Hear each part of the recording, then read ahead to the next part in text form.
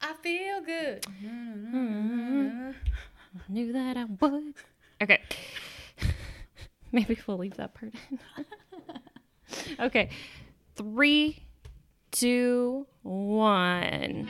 Welcome back to The Peaceful Truth, the podcast where we talk about feminism, women empowerment, women's issues, and more. But today's episode is all about the quarter life crisis. We're talking about your 20s and what you go through and the difficulties that you go through. So, let's get started. Let's go. Alrighty. Oh, we forgot to introduce ourselves. I'm Kenzie. I'm Megan. Okay. Welcome if you're a first-time listener. Okay. So, how's your week? What's new? My week was really good. I was busy pretty much every night this week, but some key points. I got acupuncture for the first time. Oh my gosh. How was it? It was amazing in every sense of the word. Why did you get it? Like, what motivated you to get it? My lower back. Oh, you have pain? Mm-hmm. Oh, yeah, you threw it out. Mm-hmm. Is it feeling better this week? It feels so much better. No way. So I got acupuncture on Tuesday, and she also did some of that cupping. Remember, like Michael Phelps had? You know those like big purple circles that Michael Phelps had on his back? Yeah. So she did that to me too, and it was really, really cool. And so did it hurt? It looks like it didn't hurt. No, it didn't hurt, but it felt really weird. And she did it on my upper back, and it felt just totally relaxed after she did it. And she warned me and said, okay, you're going to feel really loopy. Like, take your time getting up, get up slowly. And I was like, yeah, whatever. You know how you feel after a massage? You're kind of like, I'm in la la land. But with acupuncture, like, multiply that feeling by 1,000. Really? Yes. Like, you are loopy as F. Why? I don't know. I've heard some people don't believe in it, like straight up. Straight up, I did research on it after I did it, which is weird. I should have done it before. But some people straight up are like, this is not real. This is crazy talk. And you know what? That's fine for people to believe that. And maybe it is crazy talk, but I don't care. Do you feel different? I'm genuinely curious because my insurance covers it. Oh, really? Yeah. I'm like super pumped because I actually have like back pains and stuff and some issues. They cover chiropractor work, acupuncture work, and massages. That's really cool. Like psychology type things, because my business is kind of in the medical field a little bit. Mm-hmm. And so like they cover everything. Oh my gosh, we have a guest. Binks is on the table. Binks is on the table. Welcome, Binks. So Binks is my little black kitty cat. Black cat. He's so cute. He's like a Halloween kitty cat. You should do it though. Really? Especially if your insurance is covered. Just try it one time and see what you think. And so I said, I'm really glad like my boyfriend is picking me up and I don't have to drive. That's how loopy you are. No way. Oh, nobody. And she said, it's called the acupuncture high. Mm-hmm. That's really cool. I know. Well, I might try it then. You should try it at least one time. Just see what you think and then make your own opinion, you know? Yeah.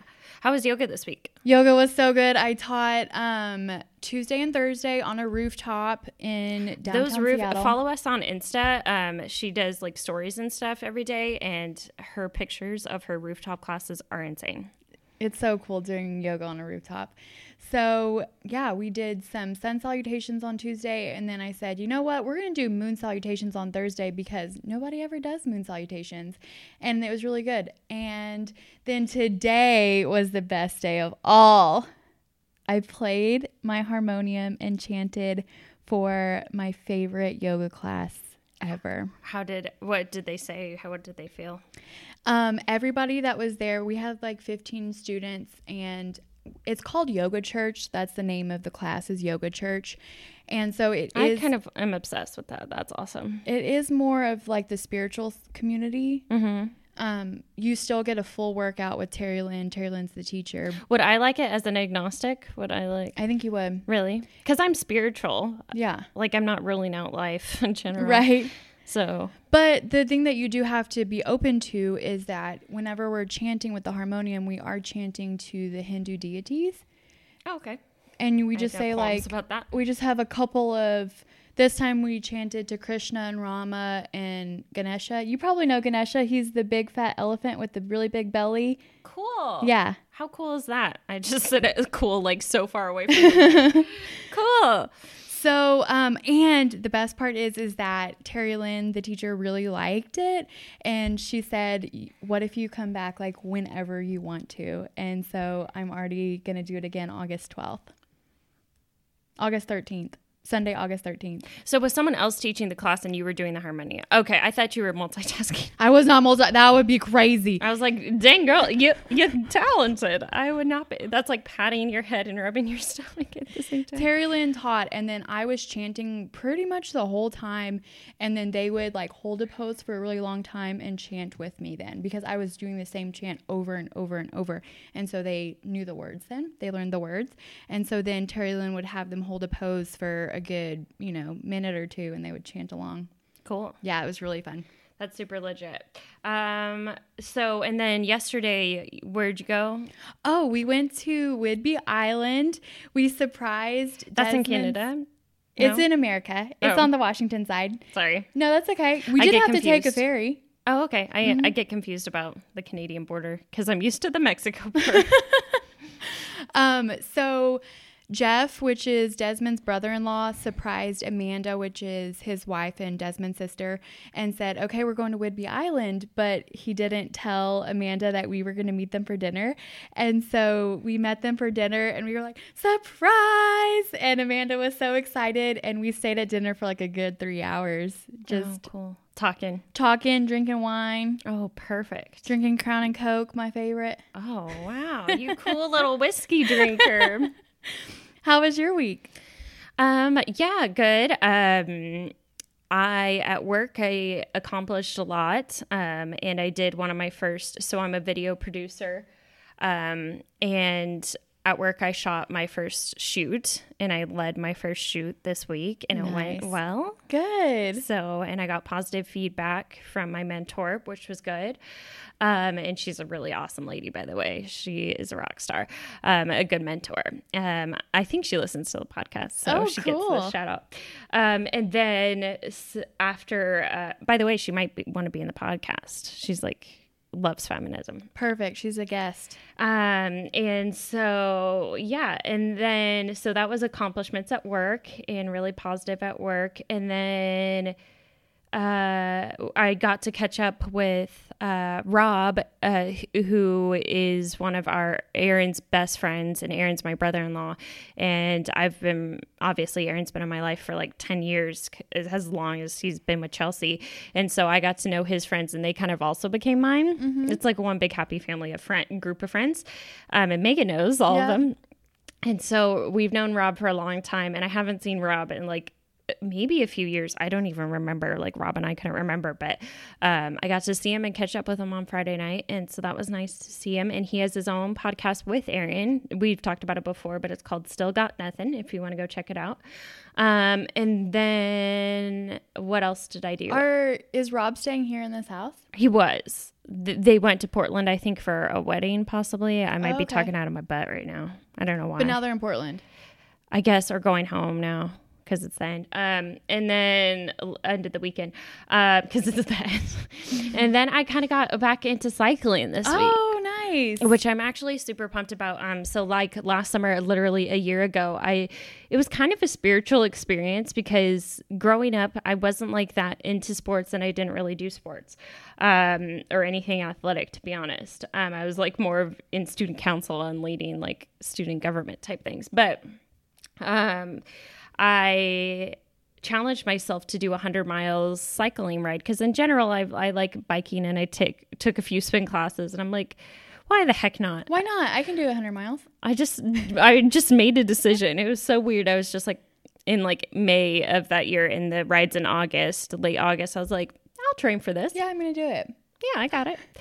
And so is that a normal amount of time? It seems short to me. It is short, I think. But I like literally every single day after work, I even had like printed out a training regimen online of like working your way up in that certain amount of time. Mm-hmm. And so I did that every single night after work. And so it was kind of like, and it's long rides. I know. How many hours after work would you have to do? Like an hour or two.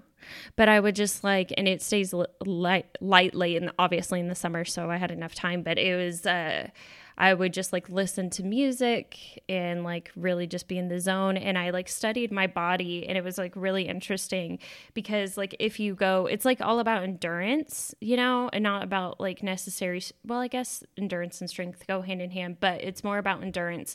And so I learned a lot about my body of like when my body needs something, and like hydration. And I learned about fueling, and I learned about electrolytes. And so like learning my body, and then like just dedicating my mind, because it's like a mind thing that you also have to get over to be able to push yourself that far.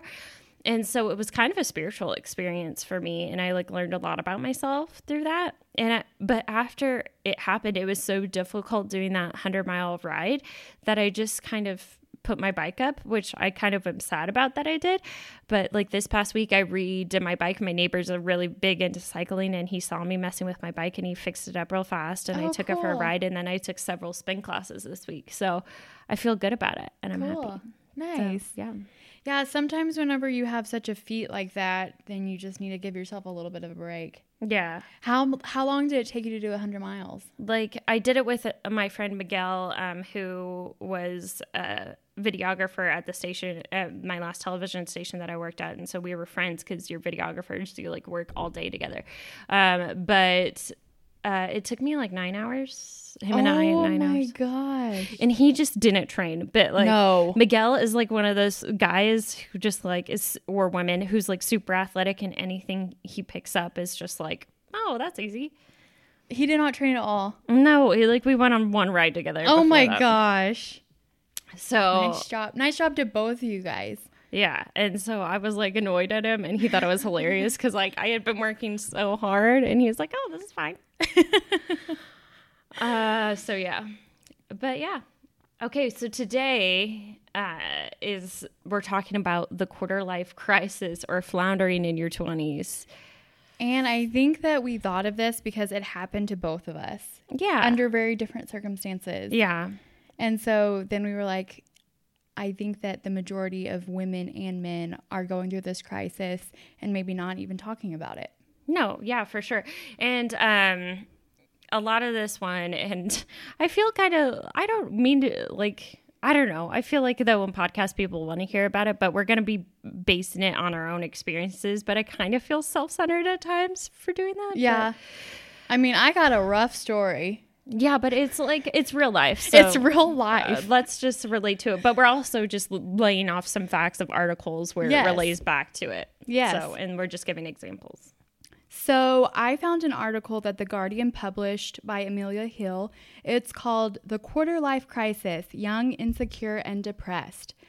So basically, the thought is that your 20s are supposed to be a time of opportunity and adventure before mortgages, marriages, and kids take their toll on your life. But 20 take a toll on your life. That's horrible. I know. But really, that's I want it to be happy. You think that the 20s are like you running around in fields and doing crazy stuff. So, but this article is saying that 20-somethings do have their share of struggles. These include anxiety about jobs, unemployment, debt, and relationships can lead to the quarter life crisis. And oddly, they're very similar to the actual midlife crisis. So you can feel insecure, depressed, lonely, and disappointed. And I would say that during my quarter life crisis, I felt all of those things. Mm-hmm.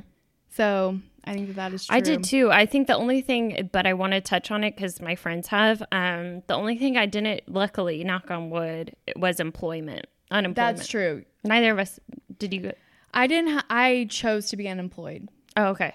But then you got a job when you tried. But then I got a job whenever I was putting myself back on the market. And I'll definitely go into that more later. Yeah. Yeah, definitely. Me too. Career stuff that we both went through.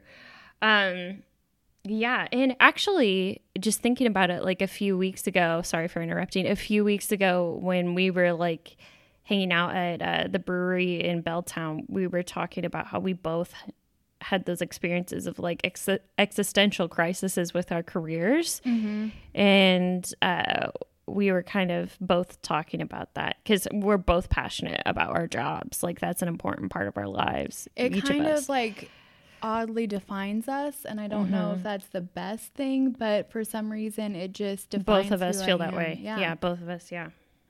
So, from the same article, they interviewed a doctor named Dr. Oliver Robinson, and he said quarter life crises don't happen literally a quarter of the way through your life. They occur a quarter of your way through adulthood in the period between 25 and 35, although they tend to cluster around the age of 30.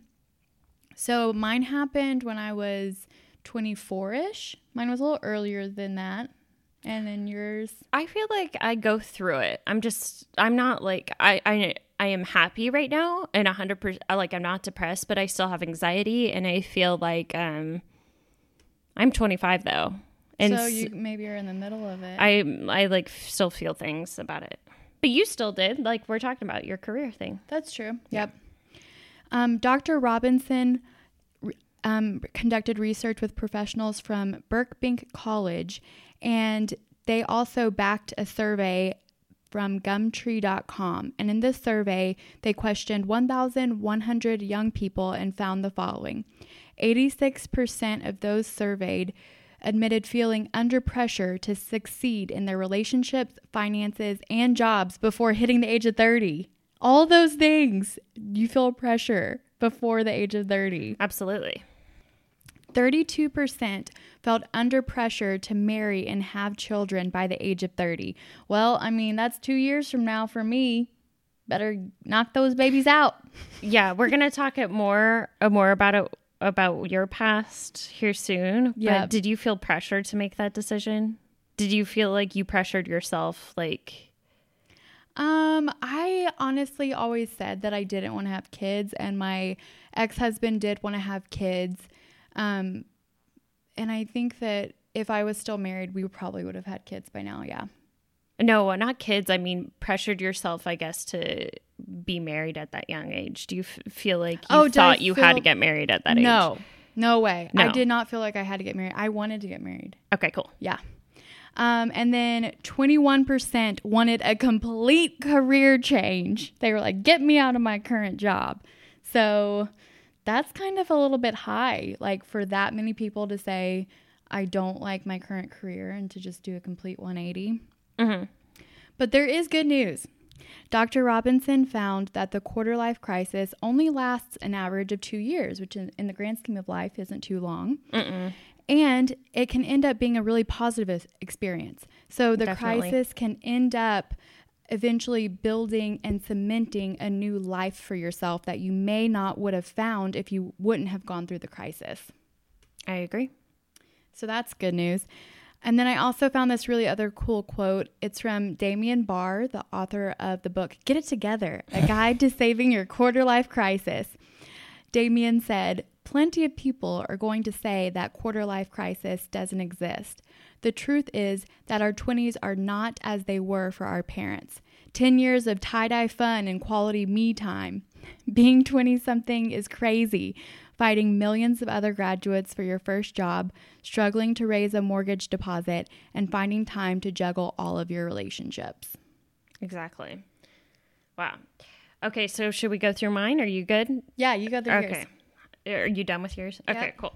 So I kind of think, and this is just my personal thought, that it's a time of trial and error. But I have 2 quotes from a USA Today article about being in your 20s. So while 9% of the American adult population suffers from depression, that number is closer to 11% among ages from 18 to 24. That's pretty high. That's pretty high. Biological factors also come into play. So I'm kind of reading this verbatim, but in the last few years, scientists have noted that in the frontal lobe, so the front part of your brain, doesn't completely develop until the mid-20s. That means 20-somethings are faced with making some huge decisions when they aren't ready yet at their full cognitive capacity, which can cause feelings of angst and anxiety. So we're not who we're truly going to be until the mid-20s due to our Maybe even frontal more. lobe. Yeah. story time. Story time. So, Megan, what is this story? And actually, I don't think we've like had a friend sit down and talk about it. Like, I don't think I've heard this story even. Really? Yeah. Okay, I'll tell it. Okay. So I dated a man from the age of, I met him when I was 16 and he was 16. We probably met earlier than that, but that's when we started to date. And we fell in love, and we were in a very committed relationship through high school and all the way through college. And that was a really big feat because I went to Texas A&M and he stayed back in Austin. And so we did a little bit of a long distance relationship for 5 years because I was going to school at A&M. I got my bachelor's and then I got my master's at A&M as well. And so 5 years long distance relationship. And during this whole time, I felt overall like it was a really solid relationship. I loved him and I think he loved me. And you don't know for sure? Looking back, I don't know. The whole time, or just he fell out of it? I don't know. Because I have a relationship where I think he fell out of love, but I knew he was in love for sure at one point. I think he thinks that he was in love. After I tell you what he did to me, then maybe you can say he doesn't really know what love even is.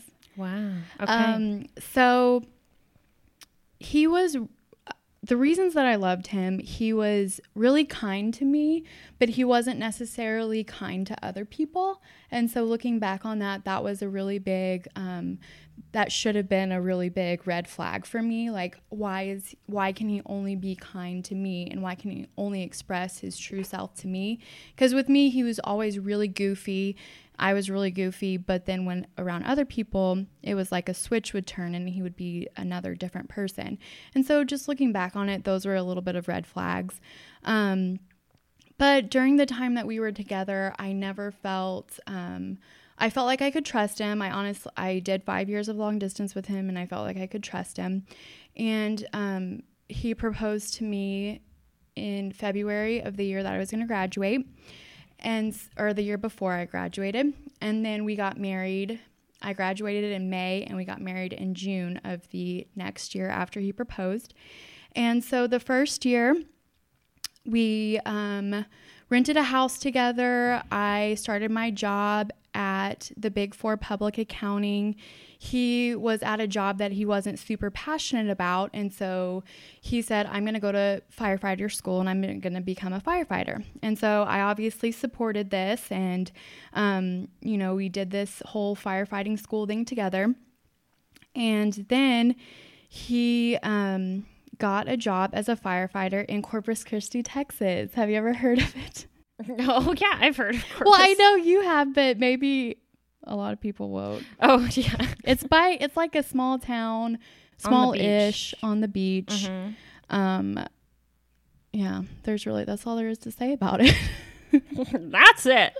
I think Whataburger was founded there. Or Whataburger was founded in Corpus Christi. Yes. So he got a job as a firefighter in a small town outside of Corpus Christi, and we moved Not there. even Corpus Christi. It was called Portland, Texas. I think that's Portland. I think That's funny. I honestly can't even remember the name of. Yeah, I think it was Portland. So did you have to quit your job and stuff? So I quit my job at the big, there are 4 big accounting firms in the entire world, and I worked at one of them. And I mean, that's what you do when you're an accountant. You work at the Big Four and you work really hard and make your way with your career through the Big Four. So I quit my job. I got a job at a super, super tiny accounting firm in Corpus. And we bought a house. We bought a house together, not just rented a house. We bought a house together. And then pretty much as soon as I moved down there, he just became this person that I didn't even know existed in him. So he would drink more than you should drink, to the point of... Was he an alcoholic? I don't know if he was an alcoholic. I mean, I feel like before Corpus, he liked to drink, he liked to party, but it was on a whole nother level in Corpus, to the point where he wouldn't come home for like nights on end. And so... What? Yeah, he wouldn't come home.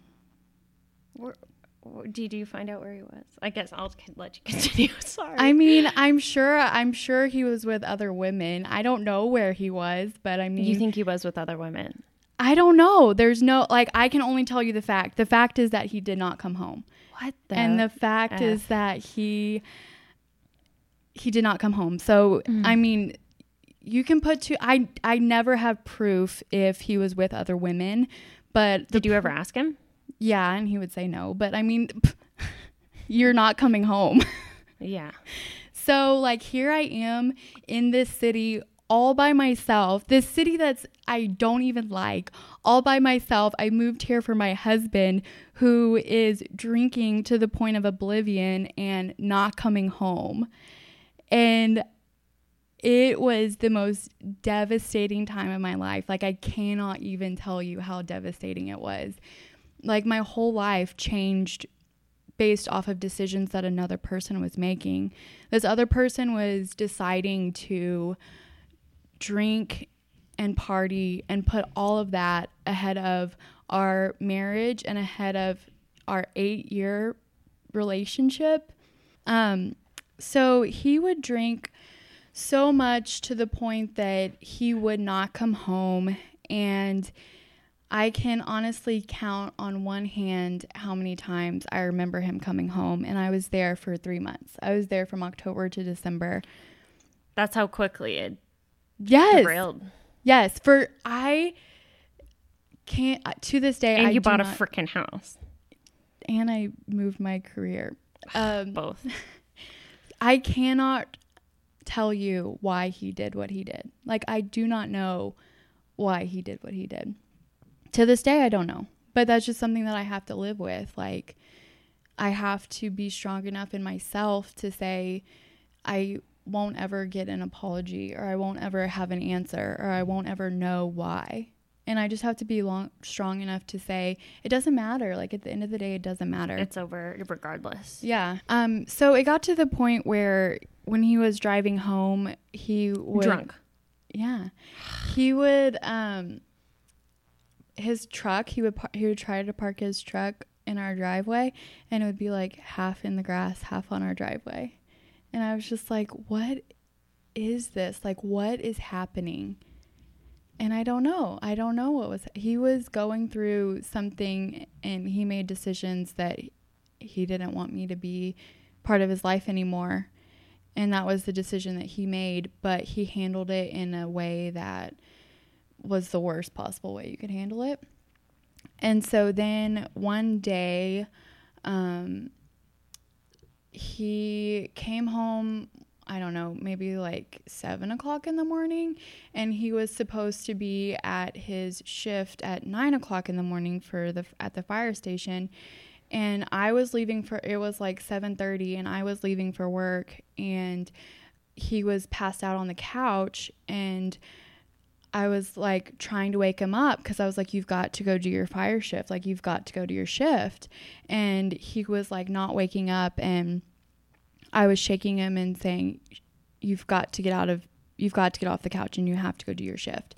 And it kind of just put things into perspective for me, because he wanted to be a firefighter so bad. And here he is, like, not even putting his firefighting career first. Like, if it wasn't for me, he would have slept through his shift at work. And so it really was just like, okay, this is the final straw. Like, this is bigger than me. He's ruining our marriage. He ruined our marriage. And if it wasn't for me, he would have missed his fire shift, and he would have ruined his career, because he was brand new. He'd only been at the fire station for like a month or two. And so, I mean, you can't miss a shift because you're passed out on your couch drunk, you know? But was he drunk when he woke up and went to a shift? I don't know, probably. And so If he wasn't drunk, he was hungover. But so then that was a day that I was like, I can't do this anymore. And this situation is bigger than me. It's bigger than our relationship. He's damaging his career. And so I packed up like my stuff and I drove. You didn't tell him anything? Yeah, I first I had to go to work still because I had to say I'm quitting, and like if it's okay for me not to have 2 weeks, like if it's okay for this to be my last day. Like work didn't know any of this. Like I'm not about to go spilling to my boss that my husband is an alcoholic drunk who won't come home at night. And so like they had no idea. And so I went to work and I told my boss and I said, look, I'm really sorry that this happened, and I'm really sorry that I'm quitting, but I need to emotionally take care of myself, and I need to be with my family, and I need to go back to Austin. Like I can't do this, and I can't be in this city that I don't know anybody by myself. And so thankfully she understood completely, and she was the kindest person, and she said, don't even stay 2 weeks, just get out of here and go be with your mom. And I was like, okay, thank God. And so then on the way out to Austin, I stopped at the fire station and I told him that I can't do it anymore, and that I can't be in this city by myself, and I can't be leading this life by myself when we're in a committed relationship. And I said that if he gets help, then I'll come back. But if he doesn't get help, then I want a divorce. And he said, okay. And he said, I don't need help, so I guess we're getting a divorce. And I said, okay. And then I drove away, and I drove to my parents' house, and I stayed with my parents for a long time, but I didn't have a job for a month. So for a month, I got myself together. I got myself back on my feet. I went to therapy. I cried a lot. I had to tell the story to 5 million people because they didn't know me as an individual. They knew me as a couple because I had been in this relationship since I was 16. And so, like, I wasn't Megan. I was Megan and my ex's name. Like, they didn't know me as a person. They knew me as a unit. And so I had to explain this story to my family. I had to explain the story to my friends from high school, my friends from college, my ex-coworkers wanted to know where I was. My other coworkers from my first job wanted to know why I was back in Austin. Like, you literally have to explain the story a trillion bazillion times. And that's one of the hardest parts, is having to tell the story like a million times. If it makes you feel better, well, I've always only thought of you as like Megan, because I actually didn't get to know said person very well. Oh, thanks. And you were only at A&M, and we only hung out as girlfriends, and so I never thought of you. Thank you. And that. So then one of the first days that I was back home with my parents, I was just like, I'm so thankful to be here. I was just so thankful to not be in Corpus Christi in that stupid house all by myself. I was just so glad to be at home.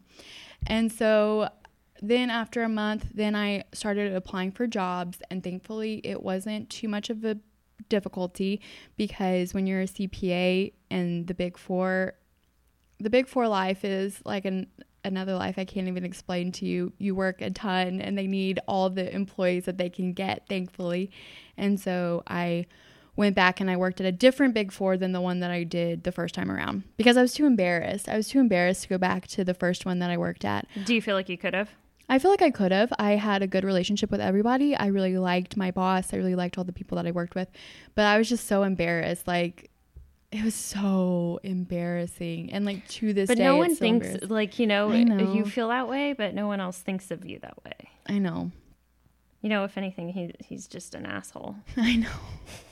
And everyone's like, he should be embarrassed, actually. Because that's what I know everyone thinks. I haven't heard that whole story. I personally don't like asking other people about those things. And so I just never do unless people tell me them. Yeah. Because I feel like if they wanted to, they would express themselves. And if they don't, like they won't. And they just don't. So. Yeah. But now it's been like 4 or 5 years. And I just feel like I'm exactly where I'm supposed to be. And I wouldn't be here if all of that hadn't happened. And if the timing wasn't exactly as it was supposed to be, I would not be here right now. I would not be in Seattle. You would not have a podcast. You would have a different co-host. Like, everything happened at the exact time that it was supposed to happen so that I could be here right now. Mm-hmm. I believe that in life too. Yeah. So you feel like you learned a lot? I learned so much. I also learned one of the biggest things I had to take away from this was I obviously went to therapy a lot, and I kept on asking her. I'd say, because I obviously am in a committed relationship right now, and I am going to be in this committed relationship for the rest of my life, because I still get sad about my first marriage because I grew up with him, and yeah, that's really difficult. I mean, my heart was smashed into a million pieces. Mm-hmm. And so I asked her, why do I still feel so sad when I am so incredibly happy with Desmond, and when Desmond is like this ray of light and trust and honesty? And she said, well, you can, as human beings, we all have 10,000 different emotions at the same time.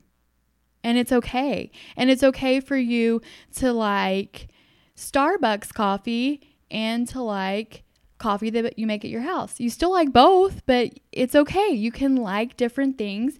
You can like one thing and like another at the same time. And it's okay for you to feel sad that the marriage didn't work out, and really happy that you're in this new relationship that is, you feel 100% trust in.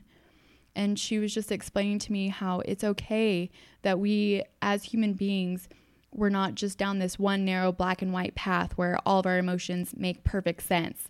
And she was just saying that it's okay to have all of these different emotions at the same time. I admire your strength.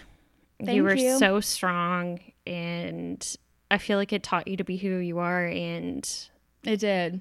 I mean, there's no reason to feel embarrassed. I get why you feel embarrassed, because even I feel embarrassed at like my long-term breakups. But like, he was a jerk. In the end, he was. And so that's why I can't say if he truly loved me like all the way back through the whole time, because how in the world could you do that to somebody that you loved? Like, how? And he would... Yeah, the way he did it was really poor. And like... there was only a couple of times where he would talk to me while we were in Corpus Christi. Like, he just straight up would not talk. Was it like that before? You don't have to answer this in the podcast, I guess, but was it like that before? Where like he wouldn't talk to me? Yeah, before you moved to Corpus, was it just like a polar freaking opposite? Like when you were in Austin, you guys were happy and like affectionate, and then you moved to Austin and communication just randomly cut off. Yes. Ugh, God, that's like a mind death. So the only time that he would talk to me was one of the first nights that he didn't come home. And that night, like, he said, I'm going to be home at 10 or whatever time he said he was going to go out with his firefighter friends. And he said, I'm going to be home at 10. Well, 10 came and he didn't come home. 11 came and he didn't come home. And I was calling him and I was texting him. And then like 2 o'clock, he didn't come home. And here I am, like, not sleeping because I'm worried, like, where is he? Were you texting him this whole time or calling him? Yeah. Mm-hmm. And so I called my mom and I was like, I was having a panic attack because I was like, I'm in this city all by myself. My husband is not coming home. I don't know where he is. Well, first you're just worried about him. Yes. And so my parents drove down because I was having a panic attack. And it's a long drive, but they drove down. What a jerk. And so that morning my parents were there and he came home around like 8 o'clock or so. Welcome back. And so we went to, like, my parents were trying to talk to him and like say like, what's going on and why are you doing this to Megan? And like the only thing he could say was that he feels like he has two personalities inside of him, and one personality wants to be with me and wants to treat me the correct way and wants to be a good husband, and the other personality doesn't want to do that, and the other personality wants to party and do who knows what with other people, and right now that the other personality is winning. And that's all I would say. What a jerk. Well, yeah, see, your 20s are rough. Your 20s are rough. That's rough. That is rough. So I guess we'll kind of skip around like personal experiences. I guess I'll tell my personal breakup stories. Now we're in breakup corner. I don't know if I'll go into as much depth because I didn't think I would go into much depth, but okay. We'll see. So I have been in love 2 times. Yeah. And looking back on it, I have nothing bad to say about these 2 individuals, which I think I'm very blessed. I don't think I used to feel that way. Yeah. I was pretty mad at one of them. But so we were in a relationship, and I've never talked about it in public, so this is weird. We were in a relationship from 16 to 22. So from like my high school sweetheart through like my last bit of college. And I do feel like he was in love. I was in love first. So throughout all of high school was good. And we went to Texas A&M together. And honestly, I remember that conversation, and I don't know if he remembers it this way, but I remember like deciding to go to A&M, and he made that decision a little bit because of me. Mm-hmm. And he was like, I love you and I don't want to be apart, so let's go to A&M together. Mm-hmm. So we went to A&M, and that first year at A&M was like the best year of our relationship. It was really, we were dating for like 5 years, I guess, maybe 6. And so it was the best year of our relationship.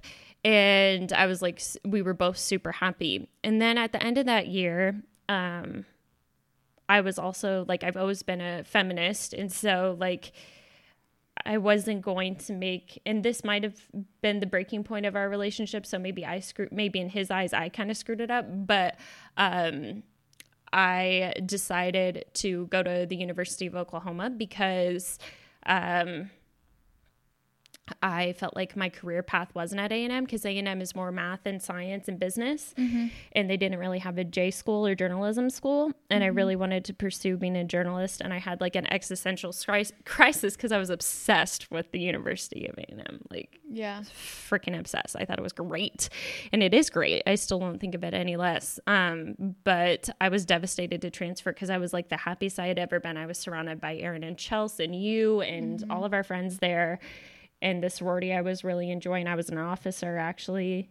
Do you remember that? No. I was like the event officer. Oh, where I did the cool. external like fundraiser things and like father-daughter baseball. Fun. That position. I forget what that position was called.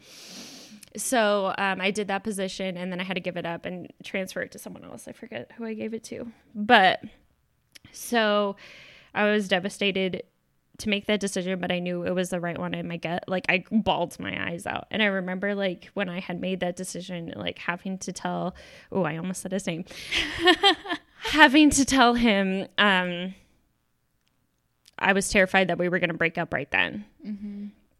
But he said he was supportive in that moment. And we did long distance through my senior year. He graduated a year later. But through my senior year, we made it through, and I like had a plan for us in my head. I was like going to apply to the Bryan College Station, Waco television stations, which are reasonable television stations to start your career in.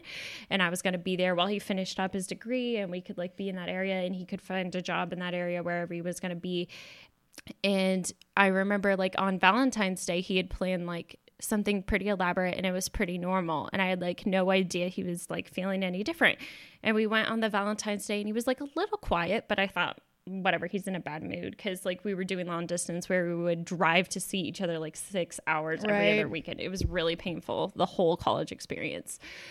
The next night, so like Valentine's Day was Friday night, and he did this at our favorite spot, which was my favorite spot in town. It was like at the airport where you could watch, because where I'm from, like the DFW airport is, and you could watch all the planes take off and stuff. So it was like my favorite lookout spot. And we had Valentine's Day there, and that was one of our first dates. So it was like a really sentimental spot. And so we went there, and he planned this thing. He had dessert. He cooked dinner. And so I thought, like, good to go. You know, like everything's good. I didn't think anything was different. And he like came over, spent the night. And then the next day we were at like one of the local bars that we both loved. And he was just being really quiet. And I was like, what's wrong? Like, I kept asking him, what's wrong? Like, why are you in a bad mood? You know, but I didn't think it was like something life-changing, you know? I was just like, what's wrong? And he was like, I don't feel the same about us anymore. I don't have any negative feelings toward him anymore. I did for a solid 2 to 3 years. Yeah. Or 2 years, because we broke up in 2014. It's 2017. But now, like, and now looking back, I don't feel angry at him anymore. I don't feel like as upset about it anymore. And I'm almost thankful that my first relationship was with such a nice person, because I think he is a nice person, and I'm grateful that that first relationship was good. I think it's just, we were young. It's hard to be in long distance when you're that college age. I don't fault him. Like, it's understandable. That's really big of you. But I was pissed at him. I was mad. I think that's fine to be pissed. But now I'm just not mad. And I'm like, hope he's happy. I hope he's all good. I don't think I would want to necessarily like be BFF, but like, I hope he's happy. I hope my ex is happy too. Yeah. I hope he's happy. So, and yeah, but my other ex was like a different, I've had dated in between these people, but none of them were love. Like, these were the serious ones. But this other guy, that my second serious relationship was my best friend for a very long time prior, but it was like very platonic. Like, we didn't have like nothing romantic. We were very respectful of each other. Like, it was very like friendly. And we had such a firm foundation of respect and friendship and a true like love for each other that was not necessarily romantic at first. We really felt platonic toward each other, and we like loved each other, but it was like not romantic. And then I moved away to Colorado for my first job. And we both realized we started to develop feelings for each other that spring before I moved out. And then he drove up there and confessed his feelings, and we started dating for a few years. A few years? No, a year and a half, I guess. Yeah, a year and a half. Sorry. That's okay. That's close to a few years. It was a very healthy relationship the whole time. And I think we ended it when we started to drift apart pretty quickly after we started to drift apart. And I think what's devastating about that relationship, and I did love him very, like, in a romantic sense, but now, like, I've moved on. But I'm sad that that friendship also had to end. I guess we made that decision when we decided to make it romantic. Yeah. But both of us naively thought we could be friends afterward. And then we just grew apart. Well, I mean, that one's really hard.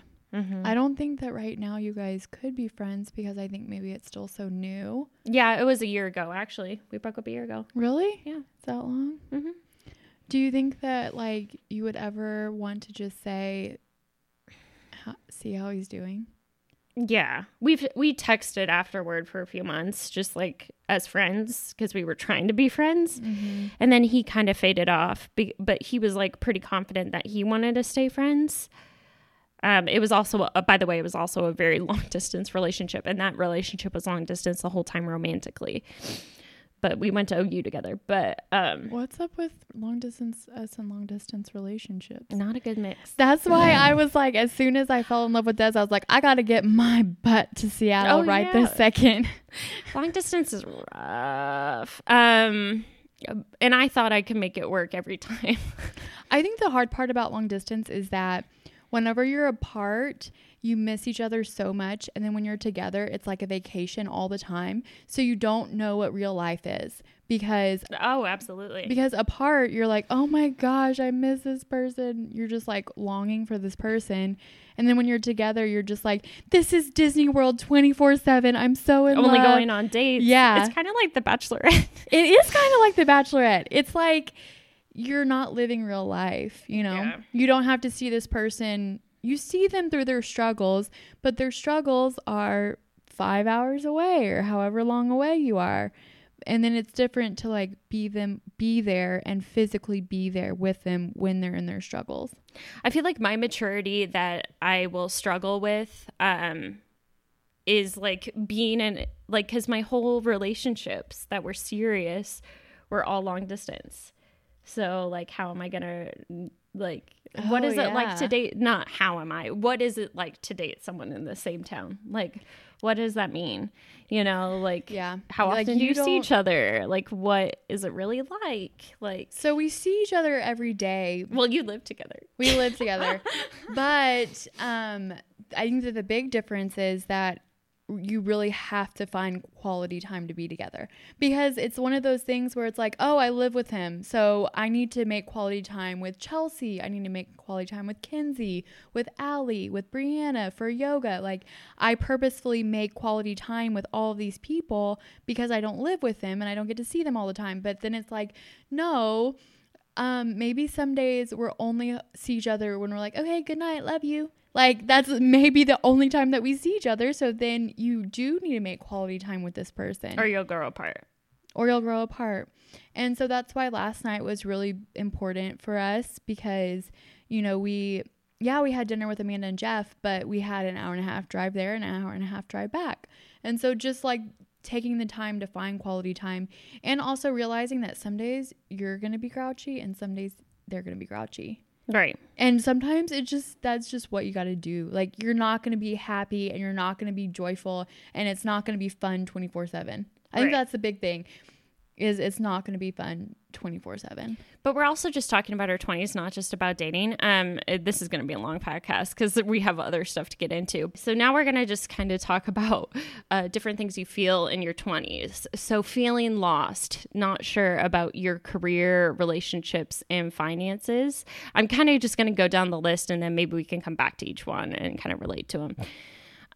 Isolation - comparing yourself. So like just feeling alone in certain new places, because a lot of people will move for their career or just pick a new place besides their hometown, and they'll just feel isolation. Or maybe you'll be in your hometown but all of your friends leave, you know, like isolation, that feeling of being alone. And comparing yourself to other people at your age. So that's an isolating feeling as well. There's personality forming experiences, like both of our relationships helped us be the strong ladies we are today. And lack of security, career formation, and yeah. So what are different things we've gone through? As far as I think the other things I've gone through are isolation, career changes, and feeling like I'm comparing myself, and lack of security. I feel like I've always felt those. Have you felt those at a certain time? I think comparing yourself is a really big one, because you can compare yourself to other people your same age and say, oh my gosh, they bought a house, they have kids already, they're in a marriage that's working, and they've been married for 4+ years now, whatever. And so just really when I look at that and when I compare myself to other people my age, it can be really difficult. But then I have to just say, no, I have so much positive experiences in my life, and I am exactly where I'm supposed to be. And it's okay that I have an apartment and I don't have a house. And it's okay that my first marriage didn't work. Absolutely. And so I think that really comparing yourself to others can really have a negative impact on your on your life. And like knowing that you feel embarrassed, like you feel embarrassed because you're going through it, but like it's also important to remove yourself and know that most people are focused on themselves. Most people are selfish. So they're worried about the other things that are embarrassing him that you don't even think is embarrassing. I know. Like your marriage, like I've always thought of you as straight up Megan, and I was like, that really blows. And I like felt like sympathy for you, but never like embarrassment. Yeah, I was never like, oh, that's embarrassing. If anything, I was like, that dude should be embarrassed because he's an idiot because Meg's a queen. So yeah. So feeling lost, I felt a lot of these things. Like for my career, I'll go into career right now. So for career, I've made a lot of decisions and I've had a lot of life forming experiences in themselves. So naturally, and I think this began like me challenging myself, and the formative years began when I transferred from A&M to OU because I was so comfortable at A&M, and it was almost like a second home because I lived with all the people that made me comfortable. But I think I had to find myself and become the person I was by moving to OU. And so I moved to OU without really, I mean, there were people from high school there, but I wasn't like super like, we're happy now, and I met them at OU and we're like, oh, hey, what's up? But you weren't BFFs. I wasn't friends with them really in high school. And so, because our high school was large, it wasn't like we didn't like each other, it was just big. And then, and so then I had to make new friends who I'm obsessed with: Amy, Kaylee, Brianna, Hannah, all these people, I'm like obsessed with. And you would have never done that if you hadn't moved to OU. Yeah. And so these women actually have played a big role in my life. So I moved there, and then after college, I even cried when my parents just considered moving houses within the same city, like bawled my freaking eyes out. So that's how little I liked moving. And so it was a real challenge to myself. Then I moved to Colorado Springs. I had never been to the state of Colorado. I just accepted a job after school. How did you apply for that job? I don't remember. I just applied randomly online. You did? Because you have to move in the broadcast field. So I knew I was going to move somewhere weird. So you knew you were going to move anyway. So I just picked towns that I thought were kind of unique and cool, even though they were smaller. Right. Colorado Springs isn't really small, but even though they were smaller, cool. I picked towns that I think I would like to live in. And so like I just mapped out and I applied a bunch of places in the United States. I actually applied for Corpus. Oh. But I got a rejection from Corpus, actually. Corpus Christi rejected me. We could have lived at Corpus Christi together and just cried. Just like, I would have called you. A sob story. I was just like, I'm going to come over and cry for 5 hours. Yeah. And so I actually got 2 job offers after school. One was to be in Sherman, Texas, which was a tiny town near DFW. It's like 2 hours away. So I would have been comfortable, like the same distance as Wichita Falls was away, but different areas. So I could have been far. So I had that Sherman, Texas move, or I had the Colorado Springs offer. So I moved to Colorado Springs and I learned a lot about myself. I fell in love with the mountains, and that's why I wanted to come out here. A big reason. I loved exploring and hiking and stuff. And I just loved how beautiful they were. I had never seen the state of Colorado. I've never seen a legitimate mountain either. I didn't know a freaking soul. Literally no one. I moved into an apartment by myself. I was 100% alone. Oh my gosh. At 22 years old. That's crazy. And so it was so liberating though. I went to bars by myself. I went to movies by myself until I made friends with my coworkers, and they're really great. Those coworkers are wonderful.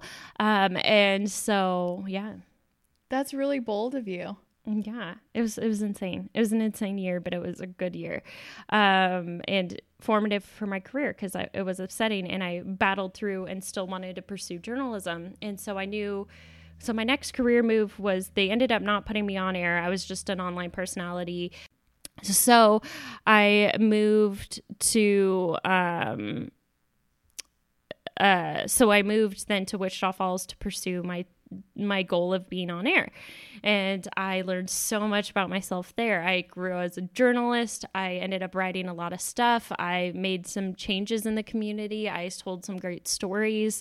I grew in shooting and writing, I developed lifelong friendships with the people there. And I truly love my friends at the station from Wichita Falls with all of my heart. And I got to be good friends with videographers and know what it means to work as a team. And that was really formational. And it helps as a co-host as a podcast because I worked with someone on a team every single day. Right. And you have to really be receptive to their wants. And I really respect those men that were, it was one woman, but she was very brief. But those men that were my videographer team with me, I really love them. They were all sweet dudes. And so that experience was wonderful. I did Hotter in Hell. I developed my own series of like television series based on that, of like opening up personally about it. I felt more comfortable going out without makeup. I like grew as a person and it was a great experience. But I did my own research and I try to be very cognizant of myself, which I think has helped me through my relationships and has helped me through life in general. And I realized that television isn't doing as well. I was very perceptive to how our generation is. No one's sitting down and watching the 5 p.m. newscast, and no one's watching the 6 p.m. newscast. I'm not saying whether it will actually ever go away fully, or I'm not saying that it won't morph into something else and those jobs will still be there. But I think it was very unstable. I think it could be very unstable, and I do think there's a possibility that it could fade away. And I don't know what that will look like. But I decided, where would I really want to live? I still want to be in some form of storytelling and video production. And I want to still do journalism outside of my job, like this podcast, because I consider this podcast another job. I genuinely do. Like we both put in a ton of hours into this. And so where would I be happiest doing that? Seattle. So that's what led me here. And so I've moved around a lot, and Wichita Falls was kind of a decision where I knew it was attainable. I knew it was close to family and my ex at the time. And so those were formative moments. So many, and that was like a brief summary, but yeah. So I went through feeling lost in my relationship, and journalists don't get paid. If you think that being on TV makes you paid, it doesn't. It's a lie. I was surprised that because I asked you if they would pay for your clothes or pay for your makeup, because, you have they do the anchors, but not the reporters. Do the anchors? Yeah. We do our own makeup in here, which is also a thing that people don't think is real. Back in the day, it might have been different. And in the larger markets, sometimes it is different. Mm-hmm. But in the smaller markets, you have to pay for everything, except for, I was lucky, and at the 2 stations I worked for, pay for my hair, which is expensive to be blonde. Yep. But yeah, I got paid to the point where I could be on food stamps that whole time at both jobs. And luckily my parents were willing to push me through that time, but I couldn't have lived without them. And I also realized at 25, I was like, I'm over like asking for, and they would have kept helping me. Right. But I'm over asking for their help. I'm an independent woman. I don't want to feel like this, I don't want to, and I could have maybe lived without it, but I would have been like it would have been unhappy. You would have been eating ramen every day. Yeah. And it's a 40-hour work week? Yeah. Plus, if breaking news happened, you just stayed but you were hourly. Oh, you were hourly. Some people aren't, but I was hourly. And so like I would be paid overtime. But then some people wouldn't be paid overtime. Mm-hmm. Interesting. Do you think that our parents, when they were our age, did they watch the 5 o'clock news? Yeah. And I know. Oh, they did? Yeah. So it was like a thing where people sat down, because that's the only way you could get it. Whereas now we can just like Google it in 2 Yeah. seconds. So imagine if you had no idea what was going on in the world. Yeah. You had to go do other things, but you had no idea. So you need to sit down at some point and watch it. Whereas us, it's just like, it can literally be a text message, can come on our phone and be like, oh, CNN told me that whatever is happening. I got like 3 texts this morning about news. And like, right. Yeah. So that's why. Yeah. So now I'm in the online video production world, and I'm in the online and podcast. So Perfect. What about you? For your job changes, your career changes. I haven't changed. I've always been an accountant, and I've always been a CPA. I guess for me, the really hard thing was straight up having to quit my job in Corpus Christi and take that month off, and then trying to explain what that month off meant and just trying to say, okay, look, I'm not this crazy girl who can't keep a job. You know, I'm not this lady who's just going to be out of here in a day. And so just having somebody had to believe in me and believe that it was for personal reasons only that I had to jump between jobs like that. It had nothing to do with my performance. It had nothing to do with my relationships with my boss. All of those were positive, but somebody really had to accept that and to say, okay, I believe that this girl just went through a personal time, but I don't think that she's this crazy girl bouncing between 10 jobs in 10 days or whatever. Yeah. You probably also had to explain that. Yeah. Yeah. I have 13 things women in their 30s want women in their 20s to know from the Huffington Post. Oh, girls, tell us 30-year-olds. Okay, tell us, I'll tell you. Okay, the first one is do whatever you can to avoid judging other women. What we just talked about. Yes, let's do it. Put money in your 401k, even if it's just a little bit, and even if you feel broke now, which we've talked about it in multiple podcasts. Yeah. To put money in your 401k. Yeah. But when you do spend money, keep in mind that you'll remember your 20s based on experiences you had more than the stuff that you actually buy. Exactly. So I think that that's a big one because I like to spend my money on going to dinner, going to drinks, going to get coffee. And so it is, and you remember those times that you have with your friends more than, oh, look at this purse I bought. It's true. Yeah, I actually just dropped a lot on my credit card right now, RIP. If my friend's listening, like, no, it's 100% worth it, and I'm so excited about it, and I'm so happy to do it. But I'm going to a bachelorette party, but it was like super expensive to go in Texas, like the plane ticket. But I'm going, man, because I am excited for my friend, and I want to be there with her, and it'll be great. Perfect. Yeah. It's okay to whittle down your friendships to a few core people that you need. And so I think in college we were like, we need 500,000 friends. Because of social media. Yeah. And we need to be with them all the time. Mm-hmm. And so now we're like, hey, let's just have those people in our lives who we can be our true selves with, who we can be the most positive with.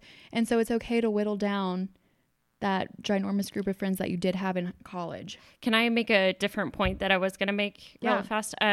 Friends, that was another one. It's okay in your 20s, and I went through this too. I'm not going to go into detail with that, but like friends that I had to make the decision that I had, it wasn't healthy for me mentally to be in those friendships as well. Yeah. So I had to end a few friendships, and then it's hard growing apart from others, just like ones you didn't intentionally grow away from. And a lot of people, I feel like that did happen. But then at the same time, knowing which friendships you want to maintain, and even though sometimes you don't talk for a few months, that it's still there, you know? Yeah. And those are the people that you want to surround yourself with. For sure. This next one's kind of funny. Okay. Don't judge older women for spending money on eye cream.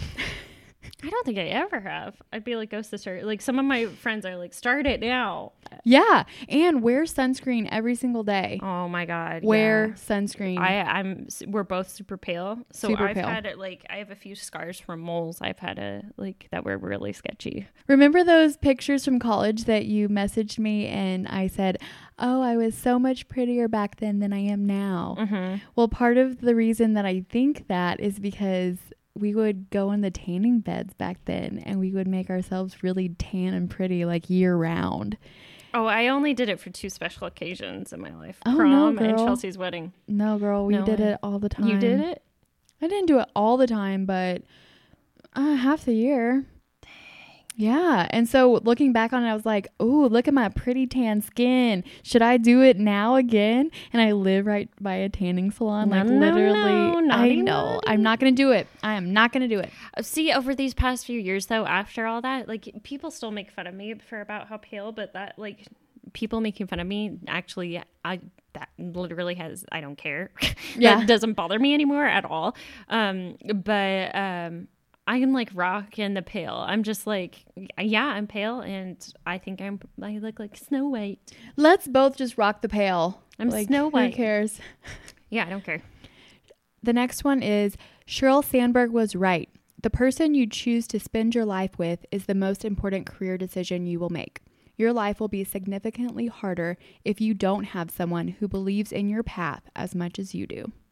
That's great. Making sure you have a strong partner to support you and you can support them.